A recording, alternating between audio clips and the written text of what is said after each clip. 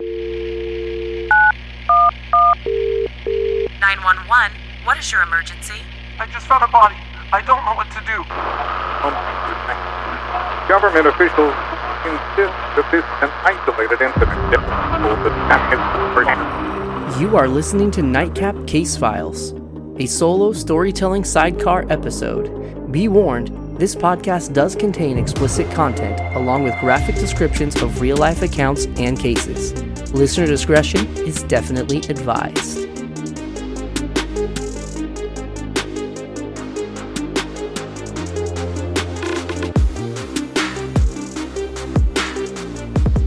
Hi guys, Gavin here. I've decided that I couldn't stop with the true crime, so here we are, you and me. That's right, just you and just me. Don't worry, Susie and Britt will join in when they can, but for now, I'd like to tell you some chilling tales of my own. Tonight, I'm going to tell you about A Girl Under the Bed in a Box, the story of Colleen Stan. It all began May 19th, 1977. 20-year-old Colleen Stan was hitchhiking from her home in Eugene, Oregon, down to Northern California in hopes to surprise her friend for her birthday. Colleen had managed to get herself about an hour away from her destination in Red Bluff, California, when a young family stopped to give her a ride on the side of Highway 136. Colleen stated that she had passed up 2 different rides, but felt comfortable hitching a ride with these people, because there was a woman and a baby in the blue van. Colleen was a very seasoned hitchhiker. It was the 70s after all, and here a hippie, there a hippie, there's a hippies everywhere. Hitchhiking was a pretty common way for wanderers to get from place to place. Up until this particular adventure, and even during her travels to California, Colleen had passed up rides from strangers if they didn't feel quite right. However, this was a family. The situation seemed rather innocent from first glance. Colleen hopped into the van and was met by her driver, 23-year-old Cameron Hooker, a lumber mill worker, and his 19-year-old wife, Janice. Both seemed relatively normal for the moment. The couple would ask Colleen questions like how old she was, where she was headed, who she was meeting.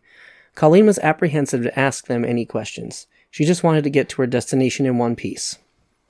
As they traveled, the couple stopped at a roadside gas station. Colleen went to use the restroom, and while she was in the restroom, she felt what she described as an inner voice, almost godlike, telling her to run and never look back. But Colleen was just trying to get to her destination, and didn't want to ruffle any feathers. Not knowing if she would be able to find another ride, she decided to get back in the car with Cameron and Janice. When she returned to the car, she noticed that there was a strange wooden box with a hole in the bottom. The strange box was not there before she left the restroom. Choosing to ignore it, Colleen continues on with the couple and their baby. As they drove further and further down the highway, Colleen began to feel uneasy. She glanced into the rear-view mirror to find Cameron eyeing her from the front seat, studying her, looking her up and down. They eventually ended up stopping in a desolate area where Cameron and Janice told Colleen they were going to go check out an ice cave, and they would get on their way. Colleen recalls not seeing any signs for an ice cave, but chalked it up to these people must know where they're going, and I don't. So she brushed it off. The 3 got out of the car, but Colleen remained seated. Janice and the baby went down to a little stream just near the road. Suddenly, Cameron swiftly opens the back door and jumps into the back seat with Colleen. Brandishing a large knife, Cameron puts the knife to Colleen's throat. Colleen freezes in a panic. Cameron grabs Colleen's hand and handcuffs her wrists. Colleen can't believe what is happening. After Cameron restrains Colleen, he presses the knife to her throat once more and begins to order her to be compliant. In fear of her life, Colleen agrees to cooperate.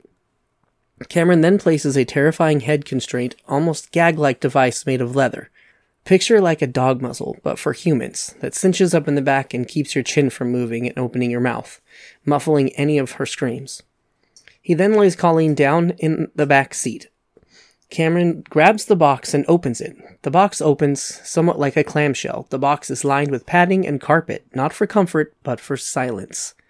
He then closes the box around her head. Cameron then unrolls Colleen's sleeping bag and lays it on top of her. Well, because you can't drive around with a woman with a box on her head and not catch some unwanted attention. Janice and the baby get back to the vehicle, and they began their drive down the mountain, back to Red Bluff.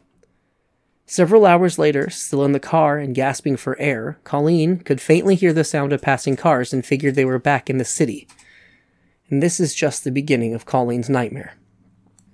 Cameron and Janice take Colleen to their home, a small, unsuspecting house on a calm street in Red Bluff. Cameron takes the headbox off of Colleen and blindfolds her, escorting her to the back door. They walk through the washroom, through the kitchen, and down a flight of stairs into the basement. Colleen could only make out glimpses of her surroundings from the bottom of the blindfold. Cameron then coaches Colleen onto a riser of some sort, all the while uncuffing one hand at a time, undressing her as he went. He placed the handcuffs with leather wrist restraints, connecting each one to eye bolts in the ceiling. Bound by the wrist and completely naked, Cameron pulled the platform Colleen was standing on out from under her, suspending her by her wrists. From out of nowhere comes a loud crack and a searing pain on the flesh of her back. A bullwhip. Terrified and in shock, Colleen turns to silent prayer in hopes that something or someone is listening to her pleas for help. But help never came. At some point in the night, Cameron and Janice began having sex below Colleen as she hung from the rafters of the basement. Eventually, Cameron releases Colleen's restraints and places the headbox back onto Colleen's head. If you thought the boxes stopped here, you were wrong. Cameron then put Colleen into another crate, from the neck down, securing her wrists and her feet to hooks inside of the crate. Cameron then left her there, trapped. Trapped inside of not one, but 2 different boxes. As the night went on, Colleen struggled to breathe inside of the headbox, while her wrists ached in pain from the gravity pulling on the restraints. Panicking and praying for relief, morning finally came. Colleen was completely and utterly exhausted from struggling all night. Cameron returned, unshackling Colleen from her crude enclosure and removing the headbox. He then moved Colleen to a table where he once again shackled her ankles to each corner. If that wasn't already bad enough, he placed the headbox back onto Colleen and left her there. 300 miles away, back home in Eugene, Colleen's family and friends began to worry when they discovered that she had not made it to her friend's house for the birthday party. Days turned to weeks, weeks turned to months. It was very unlike Colleen to just ghost everyone she knew. Missing persons reports had been filed in every town along the highway heading down California, and no one seemed to know where Colleen was. Colleen's parents decided to take matters into their own hands by retracing her route, and to no avail. Questions filled their minds, and sadness poured from their hearts as the time dragged on. It was even suspected that Colleen had joined a cult and had purposely become estranged. Meanwhile, back in Red Bluff, time had passed and the abuse and torture continued. Colleen was slipping into an endless cycle of slavery, rape, torture, and manipulation. One of the devices used on Colleen was a body-stretching mechanism that would use tension by chain to pull her appendages apart, opposing from each other. So tight, in fact, that her rib cage would be so stretched that she could not inhale. Cameron always controlled the situation. He controlled when Colleen slept, when she ate, when she could use the restroom. And on that note, she wasn't even given access to a bathroom. He had a chair in the basement with a bedpan on the seat. He would sit and watch her as she took care of her business. For the first couple months of Colleen's imprisonment, she learned that in order to survive, she must obey. Cameron was also learning. He was learning what extremes to take in order to keep Colleen in line, using threats like cutting out her voice box if she ever screamed. Colleen would ask Cameron often when he planned on letting her go, and he would always reply, "Pretty soon." But after a few months of pretty soons, Colleen just stopped asking. Eventually, Cameron built a more permanent enclosure to keep Colleen in, under the stairs in the basement. This new small space would become what he called the workshop. In this space was the first time the blindfold was taken off of Colleen's face. The single light bulb hanging in the makeshift enclosure was the first bit of light she had seen in months. She found relief in the light after months of darkness. Cameron would give her a large bag of walnuts and tell her to get to work, and that would be her job for the night, to crack nuts for this psychopath. The manipulation didn't end there. After time, Hooker handed Colleen a piece of paper resembling a contract, telling Colleen that he was a part of a slave trading outfit known as The Company. The contract stated that Colleen was to be his slave for life, that she was never to wear undergarments, preserve her body for his explicit use, and to fulfill his every desire. Colleen asked Hooker, what if I don't sign it? Hooker responded with, "If you don't sign it, I'll make you wish that you had." At this point, Colleen had been tortured at the hands of Hooker for at least 9 months. She knew what he meant, and she was sure he meant it, so she signed it. He assigned her a slave name, Kay Powers. Her servitude to Hooker allowed for new freedoms. She was allowed to go upstairs and do chores for Cameron and Janice. However, there were new rules as well. Colleen was never to look Hooker in the face or the eyes, to only look down and only speak when spoken to. She was forced to address him as sir or master. If she was ever to cross him or disobey his orders, he would unleash his wrath upon her.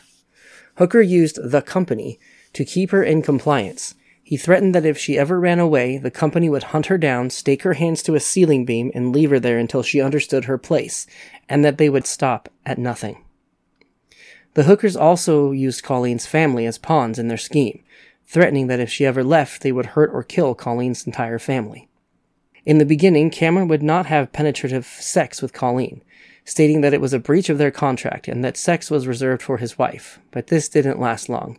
He began raping her vaginally and anally with objects. This situation would also evolve with time. Cameron and Janice came to an agreement that Cameron could use Colleen as a sex slave as long as Cameron provided Janice with another child. I'm going to leave the rest of that to your own devices. Eventually, the Hookers would move to a mobile home in Red Bluff, with Colleen in tow. With the absence of a basement, Cameron had to come up with a new space to keep Colleen. As if things couldn't have gotten any worse for poor Colleen, she found herself spending years in the space underneath Cameron and Janice's waterbed. To curb any further consequences and punishment, Colleen complied with Cameron's every command, eventually earning her way into allowances like jogging, yard work, and caring for the Hookers' children. Even with the front door unlocked, the family phone plain in sight, and neighbors right next door, Colleen made no attempt at an escape in fear of the company. 4 years into her ordeal, Cameron allowed Colleen to visit her family on her own. Imagine her family's shock when she ended up on their front door after 4 years of nothing. During her visit, Colleen didn't mention one single thing about her current situation. Her family assumed perhaps she was part of a cult because of how she was dressed in homemade clothes, her lack of money, and the sheer lack of communication over the last 4 years. Her family was afraid to ask too many questions or pressure her into staying in fear that she would run away and never come back. The next day, Colleen returned to the family home with Cameron posing as her boyfriend. They even captured a photo of Colleen and Cameron happily smiling together, Colleen draped over Cameron's shoulder. Cameron and Colleen headed back to California, where she was once again locked in the box under the bed. Afraid he had given his slave too much freedom, she remained in there for 23 hours a day for the next 3 years. The only thing she had in that confined space underneath the bed was a bedpan and her thoughts. Cameron and Janice kept their secret by convincing their children that Kay had gone home every night. However, this was far from the truth. Cameron would drag Colleen out from under the bed at night to rape and torture her, then force her back under the bed, in the box. She was to remain silent and motionless during her confinement. The summer months were relentless, with little air to breathe and the confined space under the bed reaching temperatures over 100 degrees. It is shocking that Colleen was even able to survive. Colleen had wasted away, surviving only on scraps of food for years. Imagine. In 1983, Hooker reintroduced Colleen to his children and neighbors. She was also allowed to go out and get a job. She landed a job at a local motel as a maid. At this time, Hooker wanted Colleen to become his second wife, which ruffled Janice's feathers quite a bit. By 1984, Janice had reached her tipping point, fed up with Cameron and his bullshit, decided to inform Colleen that the company did not exist and that everything she had been told was a lie. Colleen left the Hooker's home for the last time. She went to a local bus station, called Cameron at work from a payphone, and told him she was leaving and never coming back. Cameron responded to Colleen, bellowing in tears. Poor fucking Cameron Hooker. Boo-hoo. Colleen busted home and began her road to recovery from her experience. In the months after Colleen returned home, she never called the police. She would later tell the court that she wanted to give Cameron the chance to reform. 3 months later, it wasn't Colleen that would turn Cameron into the police, it was Janice. During Janice's conversation with police, she informed Lieutenant Jerry Brown of the Red Bluff Police Department that Cameron had kidnapped, tortured, and murdered Marie Elizabeth Spanhake, who was last seen in Chico, California, January 31st, 1976. Unfortunately, no charges were brought up at the time due to the fact that they never located her remains and there was a huge lack of physical evidence. Cameron testified on his own behalf, admitting to kidnapping Colleen and keeping her in a box as well as engaging in some bondage acts with her. He insisted that Colleen consented to all the charged sex acts put against him. He also stated in court that Colleen could have left whenever she wanted and that she stayed because she loved him. He acknowledged lying to Colleen about the company, but had rescinded their contract. Cameron's trial began in 1985. Janice, of course, testified against Cameron in exchange for full immunity.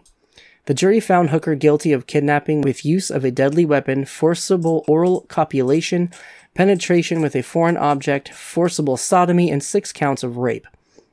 Hooker was sentenced to a total of 104 years in state prison. He was originally denied parole and was deemed ineligible for parole until 2023. However, due to COVID, California officials recently contacted Colleen advising her that they were looking into the possibility of giving Hooker parole March of 2021. But thankfully, there are some very dedicated people trying to make sure that doesn't happen. District Attorney Matt Rogers has begun a campaign to have Hooker evaluated as a sexually violent predator. It would mean he doesn't just get to walk out of prison a free man.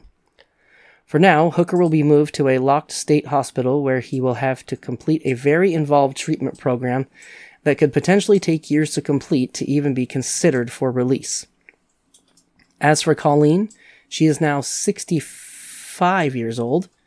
She lives in California, and after the trial, she studied for an accounting degree. Colleen also joined and volunteered for Redding's Women's Refuge Center, an organization built to help abused women. And that's the case of Colleen Stan, the girl in the box under the bed. Thanks for listening. I hope you guys hated every second of that story. If you like what you hear, please like, share, and subscribe to Nitecap True Crime on all platforms. Facebook, Instagram, TikTok, you name it. If you'd like to recommend a case or would like to give us feedback, please check out our website at nightcaptruecrime.com or email us at nightcaptruecrime@gmail.com. Tune in again for some more true crime mayhem. Okay, bye!